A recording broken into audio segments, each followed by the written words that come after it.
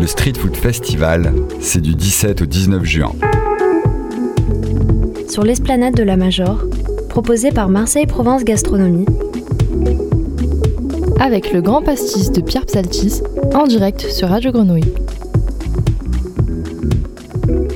16h30 et une poignée de secondes. Bonjour à tous. Merci à vous tous et toutes qui nous rejoignez. Merci et donc aux autres pour leur fidélité. Nous sommes en direct depuis l'esplanade de la cathédrale de la Major. Radio Grenouille vous invite à participer au Street Food Festival. 3 jours de fête à Marseille. Vous aimez la street, vous aimez la food, vous allez vous régaler avec nous 3 jours durant, donc jusqu'à dimanche. Un festival destiné à la gastronomie et aux arts de la rue avec des DJ, des chefs cuisiniers, des graffeurs, des vignerons, des microbrasseries, plus de 50 propositions à savourer sans modération. Donc de 16h30 à 18h, nous vous proposons 1h30 de live avec le meilleur de ce qui se mange avec les doigts et ce qui se déguste avec des verres.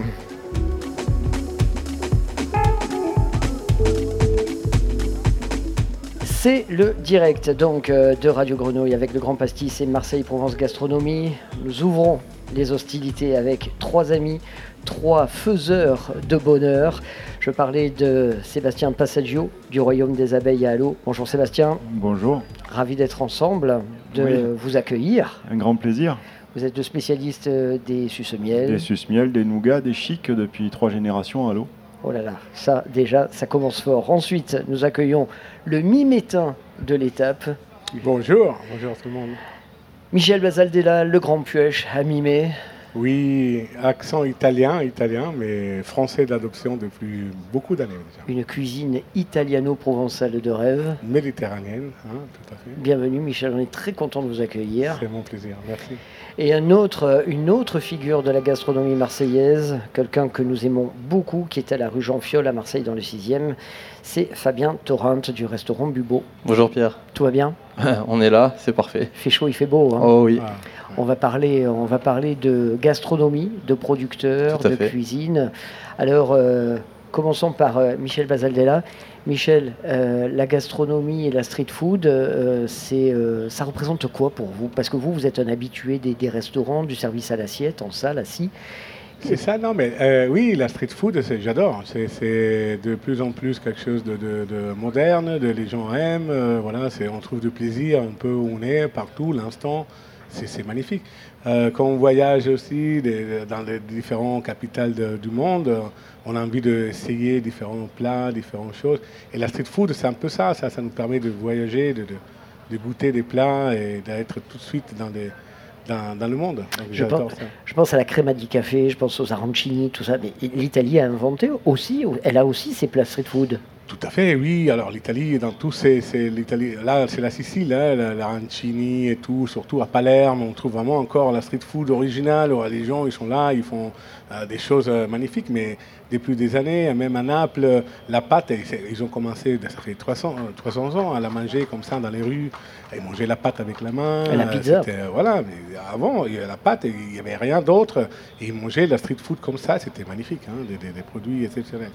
Et voilà, depuis, il y a chaque région en Italie, il y a des spécialités, il y a des choses. Et la street food incarne un peu tout ça. Maintenant, on trouve plein de food trucks qui proposent des choses de toutes les régions, de magnifiques. Donc, je trouve que c'est génial. Et pour vous, la cuisine française, elle est prête à absorber ça? Elle est prête à rentrer dans le move? La cuisine française moderne, comme je connais maintenant des bons chefs comme ici autour de moi, ils sont prêts bien sûr. Et c'est une cuisine moderne maintenant, la cuisine française est en train de changer. Il y a des chefs qui font des choses magnifiques, très créatifs, il y a une cuisine française en train d'évoluer. Donc bien sûr, il y a tous la place. Fabien, le restaurant Bubo, il a été fondé il y a combien de temps?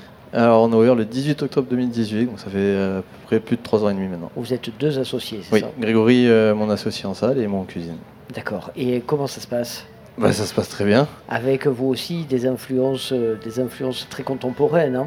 Alors, contemporaine, oui. Maintenant, je suis plus parti sur le fait de respecter un peu plus le produit et surtout de mettre en avant les producteurs avec qui je travaille. J'ai de plus en plus à cœur à partager ça avec eux. C'est pour ça qu'on organise tous les 2 mois au restaurant une soirée chef producteur vigneron où j'invite 4 producteurs qui m'amènent leurs produits, que je travaille en un plat pour faire découvrir aux clients. Et ce n'est pas moi qui parle, c'est eux qui parlent au moment du plat pour parler d'eux, tout simplement. Laisser place aux producteurs et un vigneron que Greg a choisi en fonction de mes plats pour là aussi le mettre en avant et partager cet instant avec eux. Vous êtes Marseillais d'origine ? Non, alors mon associé est de Istres. Moi, je suis grenoblois, mais ça fait 12 ans que j'habite La Ciotat et que je travaille à Marseille. Un bucco-rhodanien pur et dur, quoi. Ouais. Et vous, Michel, à Mimé depuis quand ? Mimé, le 3 mai 2019. Aussi, c'est récent, donc très belle aventure. Mimé, c'est le plus haut village de Bouches-du-Rhône, donc on est en surmont, on a des vues magnifiques. Et comme Fabien aussi, beaucoup d'intérêt sur les productions locales. Moi, j'essaie aussi d'avoir un menu avec le plus possible bio et avec attentif aussi à l'environnement. C'est très important. Et la santé aussi. D'ailleurs, aujourd'hui, j'ai proposé quelque chose vraiment sous cette philosophie-là et que vous pourrez trouver ici à le stand. Mais voilà, ça, c'est toujours quelque chose qui me touche de plus. Et je collabore aussi avec une villa clinique privée de Mimé sous l'obésité et les diabétiques. On a créé pour les enfants, hein, pour les enfants, tout à fait. Et je pense que la cuisine aussi a un rôle à jouer pour sa santé. Et la santé est très liée à l'environnement aussi, donc tout ça va avec. Hein. Donc on est dans ce genre de jeunesse de la cuisine on fait très attention à ce qu'on fait aussi à travers nos assiettes. Pourquoi vous avez accepté l'un et l'autre de participer à ce festival ? Fabien, vous étiez là, vous, l'an dernier ? Ouais, c'est la 2e édition que je fais. Ouais. Et ça s'est super bien passé. C'était énorme. C'est féerique. On a ouvert le vendredi soir. Personne ne s'attendait à faire autant de monde. Le samedi midi, c'était carton plein. Le samedi soir, on n'a pas, alors je vais pas dire vulgairement ce qu'on aime dire en cuisine, mais on n'a pas arrêté.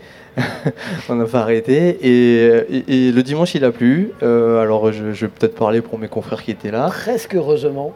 Et non, c'est même pas près. C'est totalement heureusement, puisque personne n'avait de cam pour travailler le dimanche. Yeah. On ne s'attendait pas à avoir autant de monde. Et j'ose espérer, et on croise tous les doigts pour que ça soit la même chose pour la 2e édition sur les 2 jours et demi qui restent. Michel, même question. Pourquoi vous êtes venu cette année ? Donc, ça fait... l'année dernière, je n'ai pas pu y participer, même si j'avais envie, mais cette année, j'étais libre, donc pourquoi pas. Et du coup, Provence Tourisme organise toujours des choses magnifiques. Et le lieu est magique. Et donc, j'aime beaucoup Marseille. Et c'est pour moi vraiment un plaisir d'être là. Et j'ai vraiment beaucoup de gratitude d'être là. Donc, à découvrir, et avoir des liens avec des gens et parler, c'est quelque chose de beau. Hein. On exprime notre amour. Donc, on est prêt à vous accueillir et faire découvrir notre plat, nos recettes. Bon, là, c'est le Marseillais qui parle. Mais vous aimez notre ville alors ? Ah, j'adore Marseille. Qu'est-ce que vous lui trouvez à cette ville ? Et magique. Moi, pour moi, Marseille, c'est quelque chose de magique. J'ai rencontré cette magie au premier instant. Je suis rentré en ville, dans Saint-Charles. Je suis descendu à Saint-Charles. Et j'ai regardé à droite, à gauche, comme ça. Et c'était magnifique, voilà, hein, pour moi. Et ça restait, ce premier moment, ça restait quelque chose. Malgré tout, qu'est-ce qu'on peut voir quand on descend de Saint-Charles, pour moi, j'étais magnifique. Et je trouve que Marseille arrive à faire sortir le mieux et le pire de nous-mêmes. Donc, c'est ça que j'appelle la magie. Il y a une énergie, quelque chose qui ça va au-delà de voilà, donc j'adore ça, j'adore les parfums, j'adore les couleurs de Marseille, j'adore tout. Hein. Fabien, vous qui arrivez de Grenoble, est-ce que c'est pas votre faute ? Non, pas du tout. C'est pas votre faute. C'est comme Michel, le pauvre, il est italien, c'est pas sa faute. Oui, complètement. Mais est-ce qu'il y a ici une abondance de produits qu'il n'y a pas ailleurs ? Est-ce qu'ici il y a une richesse en termes d'éleveurs, de production maraîchère ? Il faut juste ouvrir les yeux, il faut juste être curieux, il faut parler autour de soi. Il y a de quoi faire, il y a vraiment de quoi faire. On n'est pas obligé de faire revenir des produits de je ne sais où à des milliers de kilomètres, même si ça nous fait plaisir. Il faut faire travailler les gens qui sont autour de nous et il y a de quoi faire, quoi. On est dans une ville où où il y a du soleil pratiquement toute l'année. Il y a une identité, il y a des gens qui ont envie de travailler pour nous faire plaisir. Moi j'aime mes producteurs quand ils viennent et qu'ils ouvrent leur camion et tiens j'ai ça, est-ce que ça t'intéresse? Oui, non, et on travaille comme ça. Et est-ce que les clients sont de plus en plus sensibles justement à ces notions de bio, de local, de saison? Ou est-ce que vous sentez qu'il y a une progression dans les mentalités, ou est-ce qu'il y a encore beaucoup à faire pour sensibiliser les gens à tout ça? Moi personnellement, je dirais que depuis que le Covid est passé, c'est ce qui m'a aussi un peu réveillé et ce qui m'a fait ouvrir un peu les yeux, de voir tous ces légumes qu'on jetait parce qu'il y avait plus personne qui en voulait à cause du Covid, etc. Je pense qu'il y a une mentalité qui a changé et une envie de faire bon, bien et surtout autour de soi, quoi. Et oui, nous on a une carte où on présente nos producteurs et je trouve que les clients qui viennent sont sensibles à cette démarche. Alors finalement, quelle meilleure vitrine avant d'aller à Mimé ou avant d'aller à la rue Jean-Fiol que de venir vous voir ici pendant ce festival. Michel, qu'est-ce que vous allez nous proposer pendant ces 3 jours? Est-ce que ce sera bon d'abord? Ah mais c'est l'objectif. Non, chez Michel c'est pas bon, c'est mieux chez moi. À vous de juger, non. Non, mais pour répondre aussi à la question avant avec Fabien, c'est vrai que moi militant slow food depuis les années 2000, donc je suis même, j'étais à un moment donné fatigué de combattre pour expliquer l'écologie, etc., la nourriture. Mais là, c'est vrai, comme tu dis, il y a un nouvel élan et ça me détermine aussi à continuer. Pourquoi des fois c'est dur, hein, des fois c'est dur. Pourquoi aujourd'hui je propose un pain sans gluten avec du charbon actif fait par une dame qui fait ça dans son laboratoire à Bouc-Bel-Air, chez elle à la maison. Et donc elle travaille c'est bio, hein, donc elle travaille pour tous les Biocoop. Elle fait du pain magnifique qu'elle a pris chez Nadia Samout. Mais bon, c'est des rapports humains, comme tu dis, donc avec elle, on s'est entendu tout de suite. Et elle m'a fait 200 burgers. Ils sont goûteux, magnifiques. Il y a tout l'amour dedans. Et moi, voilà, j'ai rempli avec. Je me suis vu. J'ai préparé la fermentation. Alors j'ai fait des sardines à la vénitienne. Hein, c'est chez moi un peu. Moi, je viens du Frioul. Friuli, Venezia, Giulia, donc c'est à côté de Venise. Et j'ai travaillé au Danieli à Venise quand j'avais 15 ans, 16 ans, donc j'ai appris à faire les sardines à la vénitienne là-bas. Et il y a une histoire derrière, c'est des sardines qui fermentent, hein, qui mettaient ça dans des bateaux, qui partaient en voyage. Et à l'époque, il n'y avait pas de frigo, il n'y avait rien, donc ça se maintient. Et c'était grâce à ça qu'ils pouvaient attendre des longs voyages, aller jusqu'en Chine pour ramener des épices. Donc à Venise, on est très attaché avec ces recettes. Et donc, voilà, moi j'ai préparé, ça fait 3 semaines, j'ai mis dans des tonneaux aussi. Et donc, c'est de la sardine préparée avec des oignons, des vinaigres. C'est dans l'esprit de la collature, hein, c'est ça? Alors, la collature, il y a du sel. Hein, et donc, après, la collature, justement, c'est le sel, qui est la sardine qui ajoute le sel. Là, il n'y a pas du sel, c'est la vinaigre. Hein, c'est l'acidité, c'est plutôt la lactofermentation. Hein, c'est une façon de conservation très ancestrale. Et ça permet justement de garder la nourriture sans besoin de frigo. On le met dans notre... voilà, on peut faire la lactofermentation avec... c'est très à la mode maintenant, les végétales. Hein, on fait le chou, la choucroute, hein, par exemple. Mais bon, c'est en train de revenir. Hein, pourquoi ça développe des probactéries qui sont très bons pour la santé, etc. Bon, bref, on peut faire le poisson aussi, on peut faire la viande. Et moi, dans ce cas-là, j'offre cette poisson et qu'on met avec une salade, la tomate de saison. Et voilà, et on peut le déguster. Et je le sers aussi avec un petit verre de kéfir. Je ne sais pas si tu connais le kéfir. Oui. Voilà, ça aussi c'est une graine fermentée, c'est une eau fermentée. Et quand il fait chaud, c'est très bien l'été pour les enfants. À la place de boire des trucs très sucrés, on peut habituer les enfants à boire du goût, acidité un peu pétillante comme ça, très 17 ans. Et nous, on offre ça. Et je pense qu'on a vraiment ponté sous la nourriture santé cette année. Hein, voilà. Pour moi, c'était un peu cette défi-là. Et donc, voilà. On est ce que l'on mange. On est, qu'est-ce qu'on mange? Mais tu dis bien, on a du mal à faire ça. Hein. Le penser, c'est peut-être facile, mais le faire, moi je vois, quand on voit, maintenant ça change, hein, mais quand on va au supermarché, on regarde qu'est-ce qui coûte moins cher, le poulet, et on prend normalement qu'est-ce que c'est moins cher. Par contre, quand on va acheter des fringues, par exemple, là, on est prêt à dépenser 100 €, 150 € pour une paire de chaussures. Et moi, je me dis, tu sais, les chaussures, on les met dans les pieds. Mais qu'est-ce qu'on mange? On le mange et on devient qu'est-ce qu'on mange. Et donc, on devrait changer et faire vraiment plus attention à qu'est-ce qu'on mange, pourquoi on devient qu'est-ce qu'on mange. Et il y a aussi la notion de respect de l'animal et des conditions d'élevage. Et donc, on parlait du poulet, mais c'est toujours mieux d'acheter un poulet qui a été élevé en liberté, qui a mangé du grain, qui a vu la lumière du soleil et pas celle des néons. Enfin, c'est un grand discours. Ah, c'est un grand discours. Donc, voilà, c'est la vie, hein, c'est le discours de la vie. Donc, l'animal, on le fait, on le cultive, comment dire, mais après, on le tue. Donc, c'est quand même quelque chose d'important qui nous touche de plus en plus. Mais la question, c'est que ça fait des siècles qu'on vit en symbiose avec les animaux. Le kéfir, c'est une symbiose avec nous aussi, et ça nous aide à être mieux en santé. Et nous, avec les animaux, c'est un peu ça. Moi, j'ai une anecdote, par exemple, la guerre en Ukraine maintenant, il y a les paysans en Ukraine qui sont restés avec leur animal. Il y a beaucoup de gens qui sont partis, mais eux, ils sont restés. Ce n'est pas aussi simple de dire, oui, les animaux, il faut être végétarien, etc. Non, il y a une culture derrière. Et certainement, comme tu dis, il faut faire attention à pas, voilà, le grand élevage, l'exploitation, ça, c'est interdit, c'est devenu abominable. Mais le rapport homme-animal fait dans des petites situations, avec l'amour qu'ils ont, eux, pour les autres animaux qu'ils élèvent, c'est magnifique. Et ça, nous, en tant que cuisiniers, on doit mettre en valeur avec les producteurs qui sont dans notre région, qui travaillent avec cet amour et qu'on le ressent après dans les produits. Et nous, on a juste le temps de le transformer et le faire devenir bon pour nos clients, quoi. Donc, moi, regardez le prix, Fabien. On va se régaler pendant 3 jours.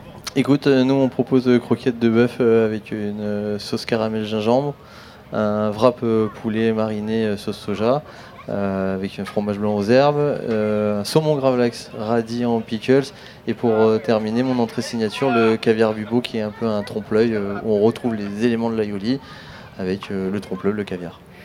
Sébastien, ça fait envie, hein? Ah, ça fait envie, on va faire le tour. Bon, on va parler miel, on va parler abeilles, on va parler halo et tradition halodienne d'ici quelques minutes. Messieurs, pour vous retrouver, Fabien, c'est quel stand? 32. 32, donc Bubo. Oui. Michel, quel stand? Moi, c'est le 31, juste à côté de Bubo, le Grand Pouèche. On est vraiment côte à côte. Et moi aussi, alors, j'ai la sardine, mais j'ai aussi du riz intégral d'Italie, hein, de la plaine du Pô, là, magnifique. Le noir, c'est ça?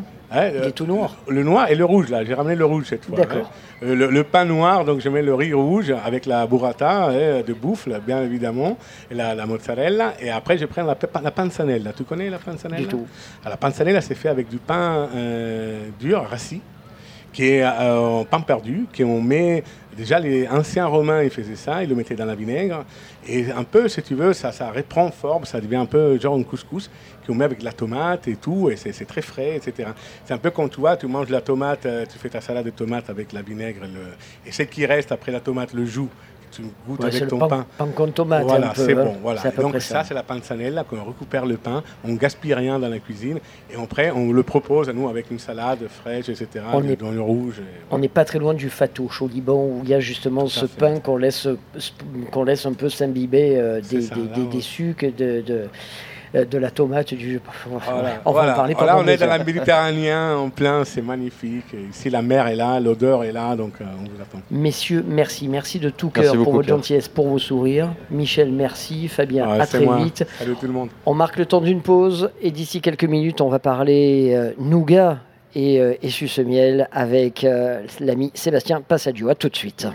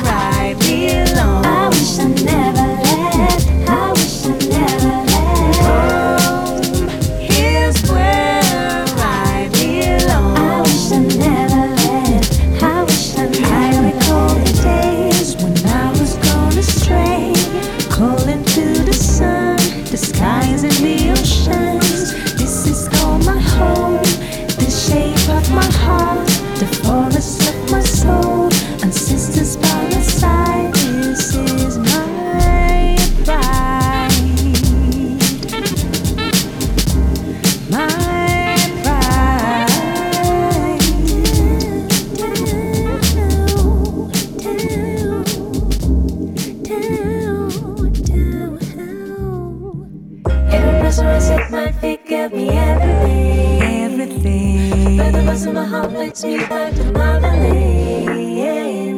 Even though I try to run the globe to foreign seas. Memories of my home beat strong everywhere I be. Hey, you're a part of me. You are a part of me. This is where I belong. I know that it don't be wrong. Hey, you are a part of me. You're living in my soul. You are a part of me. I swear nobody can take that away from me. Take away from me. Oh wow. Take away from me. Take away from me. Oh wow. This is where I'm from. 'Cause this is where I'm from. Yeah.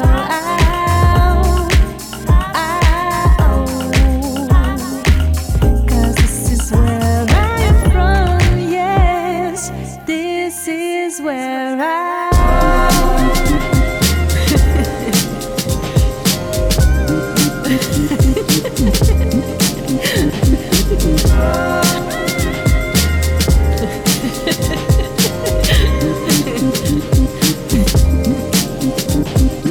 Home is where I belong. I wish I never left. I wish I never left. Home is where I belong. I wish I never left. I wish I never left. Home is where I belong. I wish I never left. I wish I never left. Home is where I belong. I wish I never left. I wish I never left. On en a plein la bouche. Le nougat du royaume des abeilles à la lavande, Alors, qu'est-ce que tu en penses? c'est quelque chose. Il est magnifique. Ça te plaît? Ouais, je trouve que la lavande est très très très délicate, elle est très fine et c'est vraiment un très très joli produit. Bonjour Sébastien Passaggio. Bonjour Pierre. Rassurez-vous Héloïse, je vous ferai goûter le nougat du royaume des abeilles. Ah, j'espère. Héloïse, vous venez pour la brasserie de la Plaine. Oui, c'est ça. Bienvenue, on est ravis de vous accueillir. Merci, Et ravie on, d'être là. et on aura l'occasion de se parler tout à l'heure. On va parler mousse, hein. Tout à fait. Mousse, houblon et pastis et tout ce qui va avec, puisque je sais que vous êtes des grands artisans pour tout ça. Alors, Sébastien, racontez-nous, le Royaume des Abeilles, c'est une maison jeune qui finalement produit des spécialités séculaires. Des confiseries qui sont traditionnelles à l'eau depuis les années 37. Mes grands-parents ont commencé à la fin des années 30.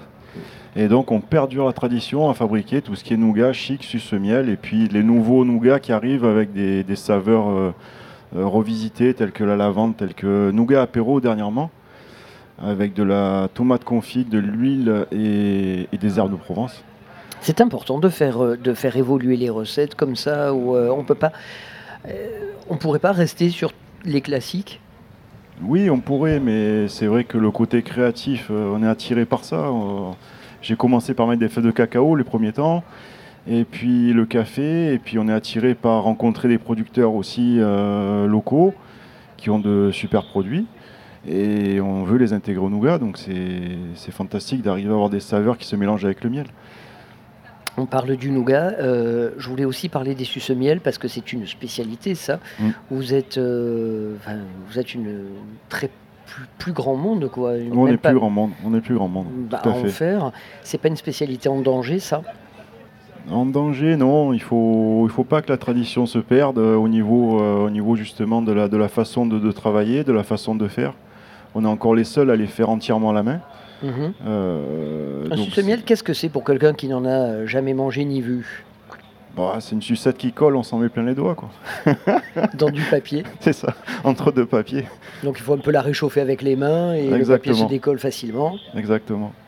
Et Donc, on met quoi là-dedans? C'est du miel c'est du essentiellement. miel et du sucre, ça reste une confiserie. Donc c'est vrai que c'est une sucette qui est entièrement naturelle, pas de conservateur, uniquement des bonnes choses.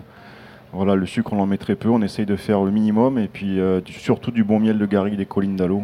Ça fait la différence. On arrive encore à trouver du miel. C'est important, les produits C'est- locaux, quand c'est on de- fait oui. des spécialités locales. Nous, oui, on y attache beaucoup d'importance avec les producteurs locaux. On va visiter les ruchers chaque année. Donc ça nous permet de voir un peu comment comment va se comporter la saison. Là, cette année, ça a été très compliqué pour le miel de printemps. Et on croise les doigts pour qu'il y ait un bon miel d'été, mais c'est vrai qu'avec la sécheresse, ça n'a pas aidé, quoi. J'imagine. Vous êtes une entreprise familiale. Entreprise familiale, tout à fait. Vous Donc, travaillez avec votre je épouse. travaille avec mon épouse qui m'épaule depuis septembre dernier maintenant, qui s'occupe à faire des pâtisseries, des navettes, des croquants et des cookies. Et elle aussi se régale à faire des nouvelles recettes. Dernièrement, elle a fait des diamants avec de l'huile d'olive et au miel. Voilà. Qui sont vos clients? Les amoureux, on va dire, des produits locaux et surtout ceux qui aiment, il y a une traçabilité, il y a un goût, il y a quelque chose qu'on ne retrouve pas ailleurs. Donc des logos, des touristes. Locaux, touristes et surtout des habitués. Le Street Food Festival, c'est du 17 au 19 juin. Sur l'esplanade de la Major, proposé par Marseille Provence Gastronomie, Avec le grand pastis de Pierre Psaltis, en direct sur Radio Grenouille. La chaleur nous joue des tours et fait un peu monter la tension. Veuillez nous excuser pour cette interruption de retransmission. Nous sommes désolés, donc vous présentons toutes nos excuses. Allez, on va demander au soleil d'un peu moins cogner sur les fils et les connexions de façon à pouvoir continuer à parler food et gastronomie. C'est le Street Food Festival en direct de l'esplanade de la Major avec Marseille Provence Gastronomie. 3 jours consacrés à la food, à la street, aux arts urbains, aux DJ, aux graffeurs, etc. Et aussi au miel et aux abeilles et au suce-miel et au chic avec Sébastien Passagio qui nous arrive d'Allo et avec lequel donc nous discutions nougat. Oui. Suce-miel, chic et tout. Et je vous demandais, mon cher Sébastien, si vous aviez beaucoup de touristes qui venaient découvrir ces produits-là au magasin. Alors des touristes, oui, il y en a beaucoup. La ville fait beaucoup d'efforts pour les attirer de plus en plus au village. Mais c'est vrai que, comme tu le sais, on en avait déjà parlé, et c'est vrai que Marseille est une si belle ville qu'elle attire beaucoup de choses. Donc c'est compliqué d'arriver à faire monter les touristes à l'eau, mais on ne désespère pas. Allez, Voilà. et c'est sûr, quand ils auront visité Marseille, ils viendront à l'eau et ils feront la navette Il n'y a pas de raison. entre les deux villes. Je voulais également accueillir avec nous sur ce tour de table la brasserie de la Plaine. Bonjour Héloïse. Bonjour. On a commencé à se parler tout à l'heure. Oui. Vous êtes la bienvenue. Merci On va parler bière et mousse. Et puis à nos côtés également les sardines marseillaises en la personne de Sonia Amouda. Bonjour. Sonia, on a profité de cette interruption capricieuse de l'électricité pour parler sardines, friture, geôle, etc. Et vous allez tout nous raconter sur vos spécialités. Mais avant toute chose, là il fait chaud. Héloïse, on va parler bière, on va un peu se rafraîchir. On va se rafraîchir. Racontez-nous donc, la brasserie de la Plaine, c'est une institution à Marseille. Et oui, une brasserie qui a été montée depuis maintenant 9 ans. On a fêté les 9 ans là, la semaine dernière. C'est vrai que c'est une institution sur Marseille, on est bien installé et on est très fiers d'être la première brasserie marseillaise. Et vous travaillez avec donc une équipe à la fois à la Plaine et à la fois à Saint-Menet. Voilà, on a du coup notre boutique qui est basée dans le centre-ville, juste à côté, à la Plaine, quoi. Rue Saint-Pierre. Maintenant rue des Trois Frères Rue des Barthélemy. C'est ça. Et le lieu de production qui est maintenant à Saint-Menet, en effet, on a besoin de plus d'espace, donc on reste dans Marseille, mais un petit peu autour. Alors combien de variétés de bières proposez-vous Vous avez des blondes, brunes, faites des IPA, on en parlait tout à l'heure. Là, quelle est votre gamme? Alors, on a la gamme classique qui est composée quand même d'une bonne dizaine de bières. Alors, on a la blonde, la blanche, la ambrée, mais pas que, parce que la bière ne s'arrête pas non plus à ces 3 types de bières-là.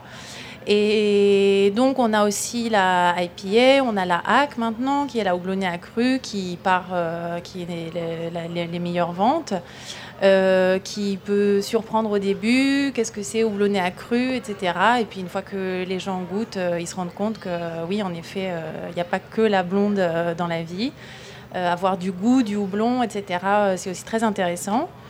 Et on a aussi toute une gamme de bières spéciales qu'on brasse une fois, parfois qu'on brasse une fois par année, comme la Belle de Mai par exemple, donc on brasse tous les ans au mois de mai. Et ça, c'est des bières qui sont un petit peu plus où on s'amuse sur le goût, on rajoute quelque chose d'un peu spécial, et puis quand ça plaît beaucoup, on la continue une fois par an, quoi.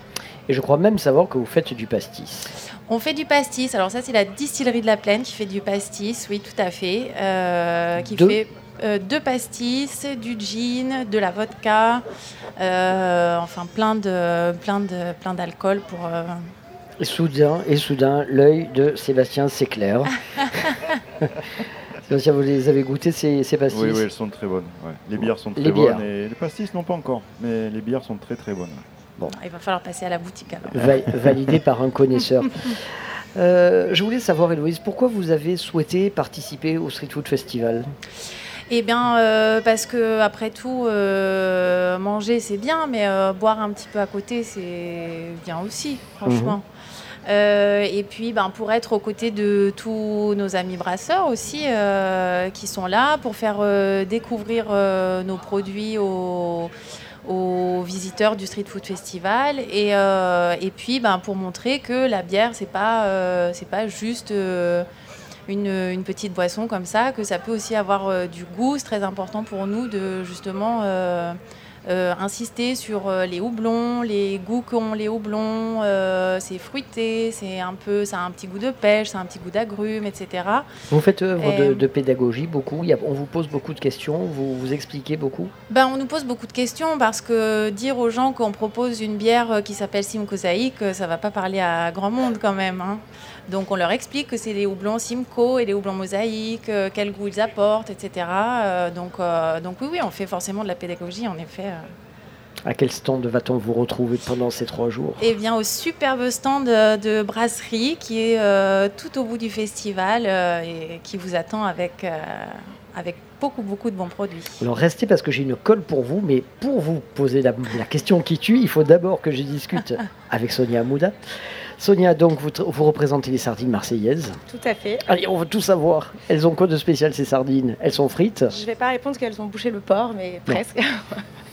Ce serait trop facile. Voilà, exactement. Elles sont frites par Matteo, donc un ami qui est romain. Matteo Mancini. Exactement. D'accord. Donc je travaille avec lui depuis 1 an, et en fait le secret dans la panure, c'est la farine de semoule avec le jaune d'œuf qui donne cette petite différence et cette petite croustillance qui est si particulière. Mais Matteo, de mémoire, il n'est pas cuisinier. Pas du tout. Matteo, il est architecte de formation. D'accord. Et il y a quelques années, il s'est reconverti. Et pourquoi a-t-il souhaité abandonner l'architecture? Parce qu'il était trop gourmand? Je pense qu'il avait besoin d'exprimer, sa façon de cuisiner. Et c'est un peu un autodidacte, et j'avoue que ce qu'il fait est assez bon. Ça se voit que c'est fait avec le cœur, en fait. Alors Héloïse, justement, quelle bière va-t-on boire pour accompagner un cornet de sardines frites? Eh bien, la Simcoe ira très bien, elle est très fraîche, elle se rapproche beaucoup de la blonde, donc c'est une valeur sûre pour tout le monde. C'est très fruité, un tout petit peu amer, et je suis sûre que ça se mariera à ravir avec les délicieuses sardines de Marseille. Merci Héloïse, je vais annoncer ça en vendant mes petites sardines. Alors justement, on parle sardines, mais il y aura d'autres choses, il y aura du poulpe, je crois. Tout à fait, Matteo essaye toujours de faire 3 sortes de poissons différents. Donc là, il y a du poulpe de roche. Le poulpe de roche, il est différent du poulpe de sable. Il est un peu plus, un peu plus ferme, mais tout aussi tendre quand même, avec 2 lignes de tentacules. Voilà. Ça veut dire quoi, 2 lignes de tentacules? Ça veut dire que vous voyez les petits points sur les tentacules. Petites ventouses. Voilà, exactement. Et quand il y a 2 rangées, c'est que c'est un poulpe de roche. Ah, très bien. Je ne saurais pas dire pourquoi, mais j'ai appris ça il n'y a pas longtemps. Ça, c'est la nature qui l'a décidé. Exactement. C'est peut-être pour faire plus d'efforts sur les rochers. Pourquoi pas? Pourquoi pas, on va dire ça. Donc des poulpes, des sardines. Il va y avoir des geôles, donc ce qu'on appelle aussi des fritures, des mange-tout. Il va y avoir des chips de patates. Et qu'est-ce qu'il va y avoir d'autre? Il y a de l'encorné, c'est la saison et c'est très bon, ça a un petit goût sucré en fin de bouche. Donc si je vous suis bien, des spécialités de la mer frites, Tout à une fait. bonne bière, et puis pourquoi pas des chics et du nougat en guise de dessert. Hein? Pourquoi pas? Allez, Un petit peu de Sébastien, douceur. à quel stand peut-on vous retrouver On est au stand numéro 8, juste à l'entrée du Food Festival. avec le corner sucré, quoi. C'est ça, tout à fait. Donc stand numéro 8 au Royaume des Abeilles. Oui. Et vous êtes à Allo. Ah, allô. Votre adresse? L'adresse c'est rue Pierre Curie et site internet www.auroyaumedesabeilles.fr. Quel talent. Quant à vous, mesdemoiselles, la bière de la plaine, un site web, Oui, bièredelaplaine.fr. d'accord, on rappelle le stand. Stand de 47, le coin des brasseurs, tout au bout de l'esplanade. Ouais, joyeuse bande parce que j'ai l'impression que ça rigole beaucoup. Oh, ça rigole pas mal, ouais. Quant à vous, Sonia et Mathéo, on vous retrouve aux Sardines Marseillaises. Tout à fait, donc sur Instagram, les sardines marseillaises. Sinon, tous les samedis matins, en face du bar à pain, sur le cours Joseph Thierry au marché des fleurs. Ah, Et là, on est au milieu du festival, mais je n'ai pas le numéro. oh là là, au milieu du festival. Bon, il faudra vous chercher alors. À côté de la scène musicale. Allez, merci. D'ici quelques instants, nous parlerons chocolat avec tous nos amis de Françoise la chocolaterie qui viendront nous porter la bonne parole. Allez, on marque le temps d'une pause. Merci à vous tous de nous écouter. C'est le 3-8 Radio Grenouille en direct du Street Food Festival avec MPG, Marseille Provence Gastronomie. C'est sur l'esplanade de la Major avec vous en direct live jusqu'à 18h.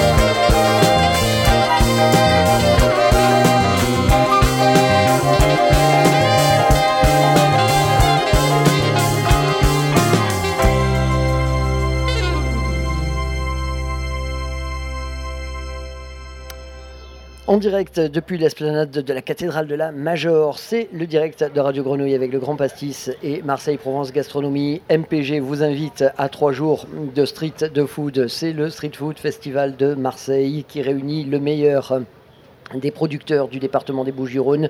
Rejoignez-nous. Nous sommes aujourd'hui vendredi en direct avec Radio Grenouille sur le 3-8 et toute une kyrielle de producteurs, d'artisans et tout, et de gens fantastiques. Il y a même Daniel Luperini qui arrive à l'heure pour une fois, précisons. Oui, il fallait bien un peu le tacler. Et puis l'ami Frédéric Constant de la brasserie artisanale de Provence. Bonjour messieurs, je vous laisse vous installer, je vous laisse prendre les casques, les micros, faites comme chez vous. Je voudrais continuer à parler douceur avec forcément un de nos stands de chérie, Françoise la chocolaterie, puisque vous le devinez, on va parler chocolat avec Marion Hugues. Marion, bonjour. Bonjour Pierre. On est très content de vous avoir. Mais nous aussi, on est très contents de participer. Marion, vous représentez Céline Corbier, avec laquelle vous travaillez. Tout à fait. À la ville et à la vie. Françoise la chocolaterie, c'est quoi? C'est un magasin qui a ouvert où et quand? Alors en fait, à la base, c'est une chocolaterie artisanale, donc on produit sur place. On est situé à Saint-Julien, dans le 12e, à Marseille, au 47 rue Pierre Béranger. Et on a la boutique attenante à notre atelier. Magnifique. Et là-bas, donc, c'est du chocolat sous toutes les formes. Exactement. Des bouchées, des tablettes, des mendiants, des orangettes. Nous, la street food, c'est une première pour nous. Et j'imagine, mais Voilà. en plus c'est presque évident pour vous parce que finalement on peut manger du chocolat toute l'année avec les doigts. Voilà, exactement. Et se délécher. C'est ça. Les doigts. Alors, qu'est-ce que vous avez apporté? Qu'est-ce qu'on va savourer aujourd'hui et demain et dimanche sur votre stand? Alors là, pour le festival, en exclusivité, on a créé des petits chromaskis de ganache. Ganache grand cru du Ghana, qu'on va enrober d'une panure de poudre d'amande et de pain de mie, et le tout sera frit devant les gens à la minute. Voilà, dans des petits cornets. Très très bon. Et pour accompagner tout ça, on a également proposé un thé glacé sourcé avec Lorraine Millet et avec du jus de cacao. Alors Lorraine Millet, pour la situer, elle est rue Fontange. Exactement, elle a une cave à thé et on travaille avec elle, on propose ses infusions dans notre boutique, et là on a travaillé avec elle sur ce thé glacé avec du jus de cacao. Et vous aussi, je vous entends parler que de gens autour de vous, quoi, que du local. Voilà, on essaie dans la mesure du possible de travailler avec du local, ouais.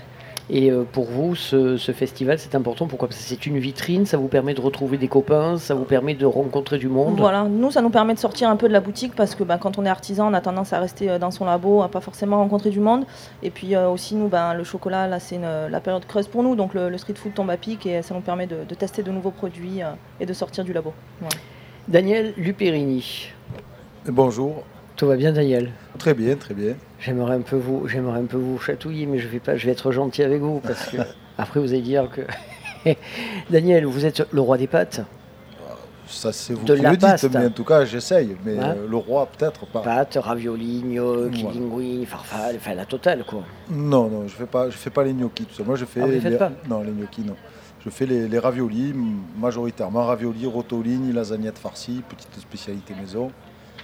Et voilà. Et pour vous, c'est une seconde édition. Tout à fait. Vous étiez là l'an dernier. Oui.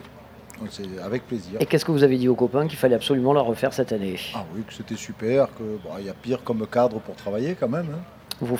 Vous tournez beaucoup dans Marseille, vous. Vous avez un camion, Oui. un truck. Oui, c'est ça. Vous faites les marchés. Plus maintenant, en fait. Je fais plus de marché.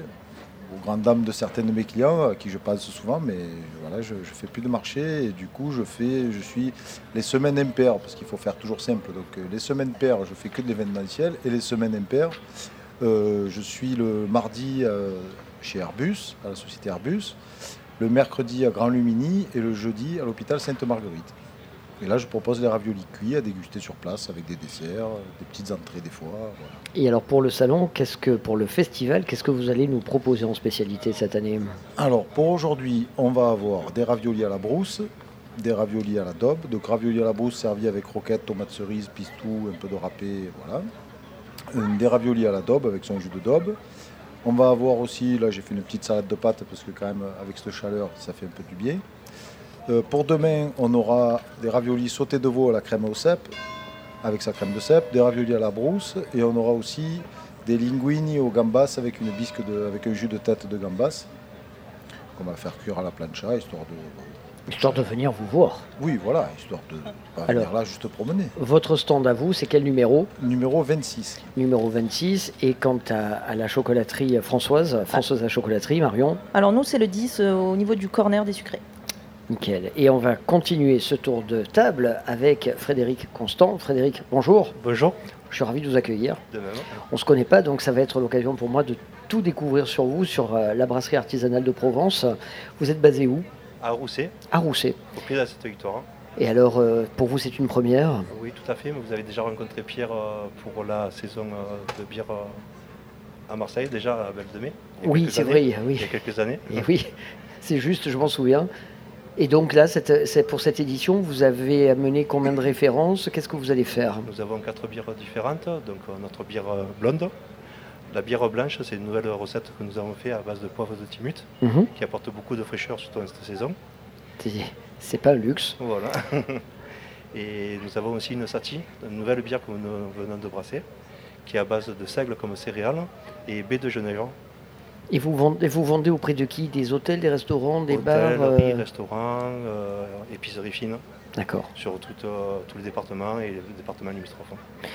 Daniel, parce que là on parle, je sais que le houblon, il n'y en a pas beaucoup dans le département, je sais qu'il en pousse un peu sauvagement du côté de Nove. Oui, dans le 04 aussi. Dans les Alpes d'Haute-Provence. Vous arrivez à trouver du houblon de Provence, c'est vraiment compliqué, mais c'est pour ça qu'il y a des études qui sont en train d'être mises en place pour pouvoir développer une filière de houblon. Et idem du malt aussi, c'est compliqué. Oui, l'orge, c'est de l'orge maltais. Oui. Et l'orge, on est producteur en France, ça fait que l'orge, il y a de quoi faire.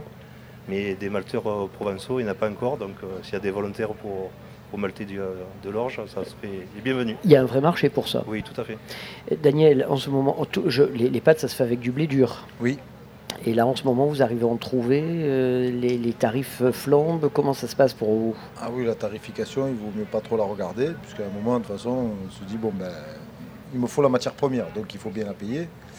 Mais c'est vrai que les tarifs ont bien monté. Donc on en trouve encore toujours, puisque là, moi je travaille principalement avec la sommellerie Le Renard, à Marseille. Mais là, je cherche un peu pour travailler avec des plus petits producteurs, parce que je suis dans une démarche écotable et en même temps, j'essaye de plus en plus de limiter l'impact, c'est bien, mais surtout de travailler avec des entreprises beaucoup plus petites pour être clients et producteurs directement liés. Voilà. Oui, pour favoriser les circuits courts, Voilà. avoir des frais inférieurs, enfin dynamiser l'économie locale. Voilà, dynamiser l'économie locale. Frédéric Constant pour la brasserie artisanale de Provence, vous êtes une entreprise familiale? Pas du tout. Ancien collègue, on travaille dans la microélectronique, la société a fermé et Pierre a lancé la brasserie et nous l'avons rejoint. Ah, c'est une Donc, reconversion. reconversion, nouveau départ et que de bons moments. Et vous y connaissiez tous en bière ou vous avez Pas tous du tout, appris on a appris, Pierre a fait la formation à Douai. Et voilà, après on a appris sur le tas, on s'est perfectionné et on essaye de faire un produit de qualité qui a du goût. Et pour vous, la gastronomie et le tourisme, c'est compatible? Vous recevez par exemple beaucoup de touristes qui viennent vous voir à Rousset? Oui, tout à fait. Grâce à nos partenaires restaurateurs, les clients ont goûté nos bières dans les restaurants et du coup viennent directement à la brasserie acheter nos bières car ils apprécient. D'accord, donc vous rentrez dans le circuit des choses à voir, quoi. Tout à fait. Et même question pour vous, Marion Hugues, Françoise la chocolaterie, Oui. les touristes, vous en avez Alors, ou pas? Pas tant que ça, parce qu'en fait, nous, on est un petit peu excentré de Marseille, donc pour venir à Saint-Julien, il faut avoir envie d'aller à Saint-Julien. Donc on va plutôt avoir une clientèle de quartier, pas mal de professionnels pour les fêtes de fin d'année. Après, le touriste, pas vraiment. Après, on a le site internet, ils peuvent nous trouver, mais les clients de passage, c'est pas trop des touristes. Daniel, le tourisme, l'environnement, le bio, la gastronomie, tout ça finalement, c'est pas très antinomique, ça peut ramer ensemble dans le même sens. Ah oui, bien sûr. De toute façon, le circuit court, le bio, les produits de qualité, etc., ça peut se marier avec tout, tant qu'il y a du plaisir. Et effectivement, le tourisme, à partir du moment où on est suffisamment nombreux en producteurs, artisans, confrères de toute spécialité, à faire des bons produits, automatiquement le touriste il a encore plus de plaisir à venir dans la région, puisque dès qu'il s'arrête quelque part, il a un bon produit à consommer, et donc c'est comme ça qu'on les invite, avec un beau soleil, de bons produits, un bon sourire et un bon appétit. Frédéric, comment trouvez-vous comment trouvez-vous le festival? Est-ce que vous avez envie de dire aux gens de venir? Comment vous êtes surpris par cette organisation, l'aspect un peu gigantesque de ce rendez-vous? Vous étiez venu l'an dernier déjà? Non, pas du tout, c'est la première année que nous venons, mais on est agréablement surpris et C'est une grosse bien entendu, machine, hein. on se fait vraiment plaisir d'inviter tous les gens qui nous écoutent de pouvoir venir participer pendant ces 3 jours parce que le cadre est idyllique hein. Et ouais, il n'y a que de beaux produits, comme disait Daniel, et vraiment venez vous faire plaisir. Bon, cathédrale d'un côté, la mer de l'autre, les producteurs au milieu. Alors on va un peu récapituler tout ça. On vous retrouve, Frédéric, la brasserie artisanale de Provence, à quel numéro? 48. 48, donc Paul Bière. Paul Bière, oui. D'accord, ils sont sympas avec vous? Oui, ça se passe très bien. Vous me diriez s'ils n'étaient pas gentils. Tout à fait. Bon, c'est le plus costaud, oui. Ils n'iront pas l'emmerder. Daniel Luperini, l'emporte-pâte, à quel numéro? Numéro 26. Numéro 26, donc avec des spécialités. Allez, une absolument à déguster. Une absolument à déguster, je dirais, pour faire même très simple, le ravioli à la brousse avec tomates, roquettes, pistou. Là, on est 100% dans la Provence, et local, et goûtu.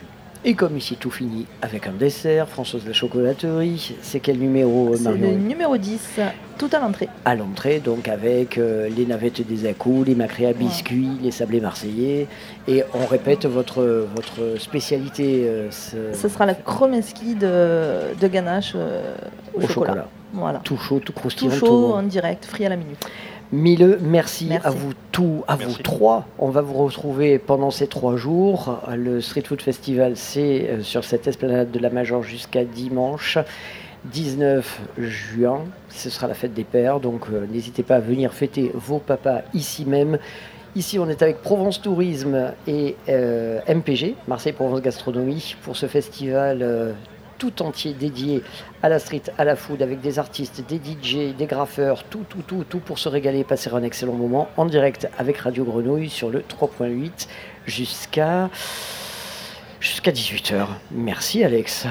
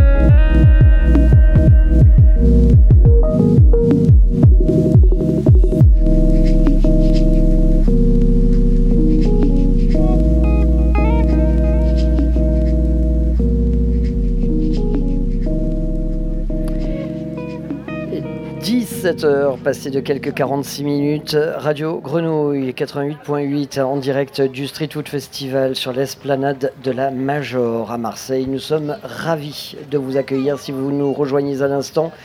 Si vous êtes en voiture, n'hésitez pas à venir nous voir, nous rendre visite ce soir. On va trinquer à la santé de la street, de la food, des graffeurs, des DJ, tous qui vont être là avec vous pour vous proposer certainement des plus belles soirées du printemps. À mes côtés, Dali Nouader. Oui, ici présente. Elle est là, les Sablés Marseillais. Ça va, Dali? Oui, je suis ravie d'être là. Ravie. Oui, Oh là là, c'est et un nous, lieu alors magique. Et en plus, on est juste à côté avec les Sablés Marseillais. Oui. Et alors, qu'est-ce que c'est les Sablés Marseillais? Ben, la particularité, c'est que ce sont des sablés en forme de coquillage, de poulpe, de crabe, d'hippocampe, d'étoiles de mer et de sardines. Et ça se mange. Salé ou sucré? Et donc, qui dit salé dit apéro. Dit apéro, donc j'en ai au romarin, salé nature. À la boutique, bon, un petit peu plus loin, je propose beaucoup plus de parfums, hein, bien sûr, thym, fleur de sel de Camargue, sel fumé. Mais là, pour le street, je trouvais que ça allait bien avec la bière et les bons vins. J'ai vu qu'il y avait des super domaines et des superbes bières. Donc mes petits sablés de la mer iront bien au romarin avec... Avec un vin rosé. Oui. Alors, les Sablés Marseillais, c'est le stand numéro 7. Oui. Directement à l'entrée. Oui. Il a dit, on se quitte parce que je sais qu'il y a beaucoup de monde et on va se reparler pendant tout le festival. Oui, à tout à l'heure. À très vite, bisous. Oui, merci. Dali. Au revoir. À mes côtés également, un autre acteur de ce festival, toute l'équipe de Rafik, pour l'équipe de Chomp Chomp. Salut. Rafik, on est ravis de vous accueillir. Ben, ravi d'être là également. Mais alors vous, c'est la Méditerranée, enfin c'est Méditerranée, c'est les Grecs. En fait, si tu veux, on a plus ou moins, retravaillé un peu les choses qu'on fait habituellement. On est plutôt dans la street food du monde, nous. Mais effectivement, pour le MPG, on a retravaillé une offre qui retraçait un petit peu les plats méditerranéens. Alors, grosso modo, vous êtes une équipe de combien de personnes là? Alors là, par session, donc à savoir par service, tu vois, on est une petite dizaine, quoi. D'accord. Voilà, une petite dizaine. T'as 4 vélos, 4 triporteurs sur lesquels on a un grand plaisir à essayer de faire voyager les gens, quoi. Bon, c'est magnifique. J'ai vu vos ardoises. Alors, bien sûr, on va avoir l'occasion de se reparler pendant tout le festival. Là, il y a des souvlaki grecs. Exactement. Donc, on a un souvlaki grec. On est sur un kissir qui est un taboulé turc. Qu'est-ce qu'on a également? Une porchetta romana. Voilà, c'est une focaccia, tu vois, dans laquelle on pose une échine de porc qui est roulée aux herbes et cuite à basse température. Ouais. Bon, Chomp, c'est quel numéro? C'est le numéro 5. Numéro 5, là aussi, c'est à l'entrée. C'est ça, exactement. Juste à côté de nous. Merci Rafik. Avec grand plaisir. Je merci te rends beaucoup. ta liberté. Merci. J'invite tous les auditeurs à venir également vous voir parce Yes. que les propositions Ce sont sera un magiques. plaisir de les accueillir tous. Bon, et après on se donne rendez-vous pour une prochaine interview. Yes. Merci à toi. à très vite Rafik. Ciao. Et puis on en parlait du vin rosé. Elle est là. Elle s'appelle Emmanuelle Vigne, la bien nommée, pour vendre du vin. Ça va Emmanuelle? Bonjour Pierre. On est ravis de vous accueillir. Moi aussi, je suis ravie d'être là. Alors le vin rosé des Vilaines, ça y est, c'est votre premier street food festival? Oui, premier street food dans un bel emplacement face à la mer, avec la petite brise marine. Hein. Je tiens à rassurer les auditeurs, on sent pas totalement la canicule. On est bien là. On est bien. On très très bien. On va bientôt être à la fraîche. Ça va être parfait pour l'apéro. Et bientôt là, on va pouvoir trinquer. Oui. Avec ce fameux rosé. C'est quoi l'histoire de ce vin? Il est né quand? Il est né en 2017, donc D'accord. en premier millésime des vendanges 2016. 2016 Ouais. donc. Hein. Et c'est une histoire d'amitié avant tout, avec deux amis qu'on a voulu mettre en bouteille et surtout mettre en avant aussi l'expression du terroir, le savoir-faire d'un vigneron et notre engouement sur le rosé et tout ce qui va avec. Hein. Et finalement, les Vilaines, c'est le rosé des filles. Le vin des filles que les garçons adorent. Ah, c'est joli. Donc ça fédère tout le monde, quoi. On n'est pas sectaire. Qui est le vigneron derrière ce vin? C'est un homme, justement. On Ouais. aime trop les hommes pour les exclure, donc c'est vraiment le vin des filles que les garçons adorent. Et c'est Gabriel Giussano, Oui. troisième génération de viticulteurs au domaine Péblanc. En Coteau Coteau d'Aix-en-Provence. d'Aix-en-Provence, voilà. Oui. Et il nous a laissé vraiment faire notre petite mixture. Donc on peut dire qu'on est assembleuse, pas vigneronne.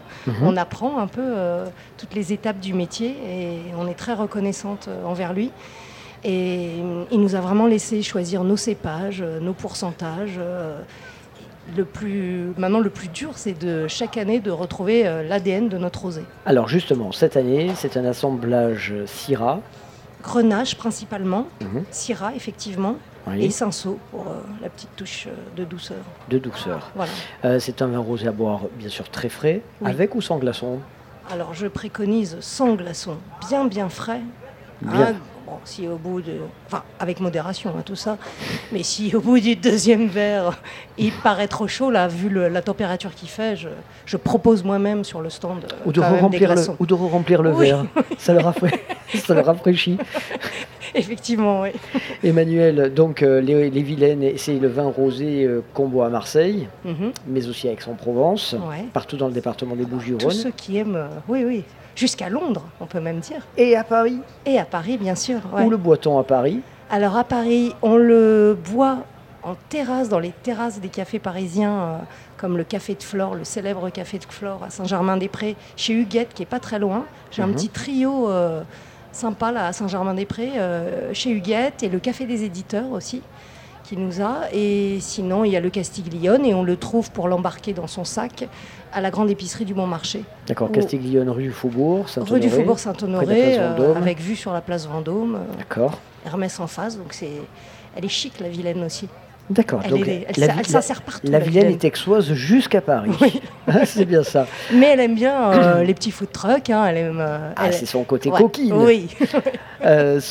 Pendant le festival, donc vous allez avoir un stand, vous êtes où? On est au stand 38.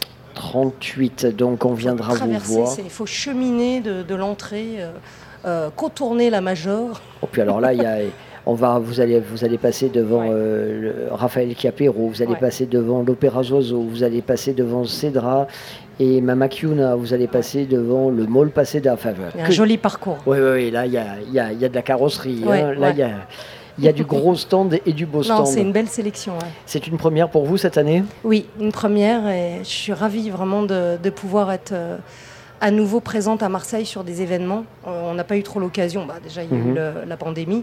Et puis après, post-confinement, on n'avait pas eu vraiment l'occasion. Donc là, je suis vraiment très heureuse. Allez, Emmanuel, J'adore Marseille. je vous rends à vos clients, à vos amis, Merci. à tous ceux qui se pressent devant votre stand, le Merci. stand du Rosé des Vilaines. On se retrouve très vite. Nous, on marque le temps d'une pause. Juste après, on se dit au revoir et on se donnera des rendez-vous pour demain. Au revoir, Merci Emmanuel. Pierre de l'invitation. Ciao, bye. Merci.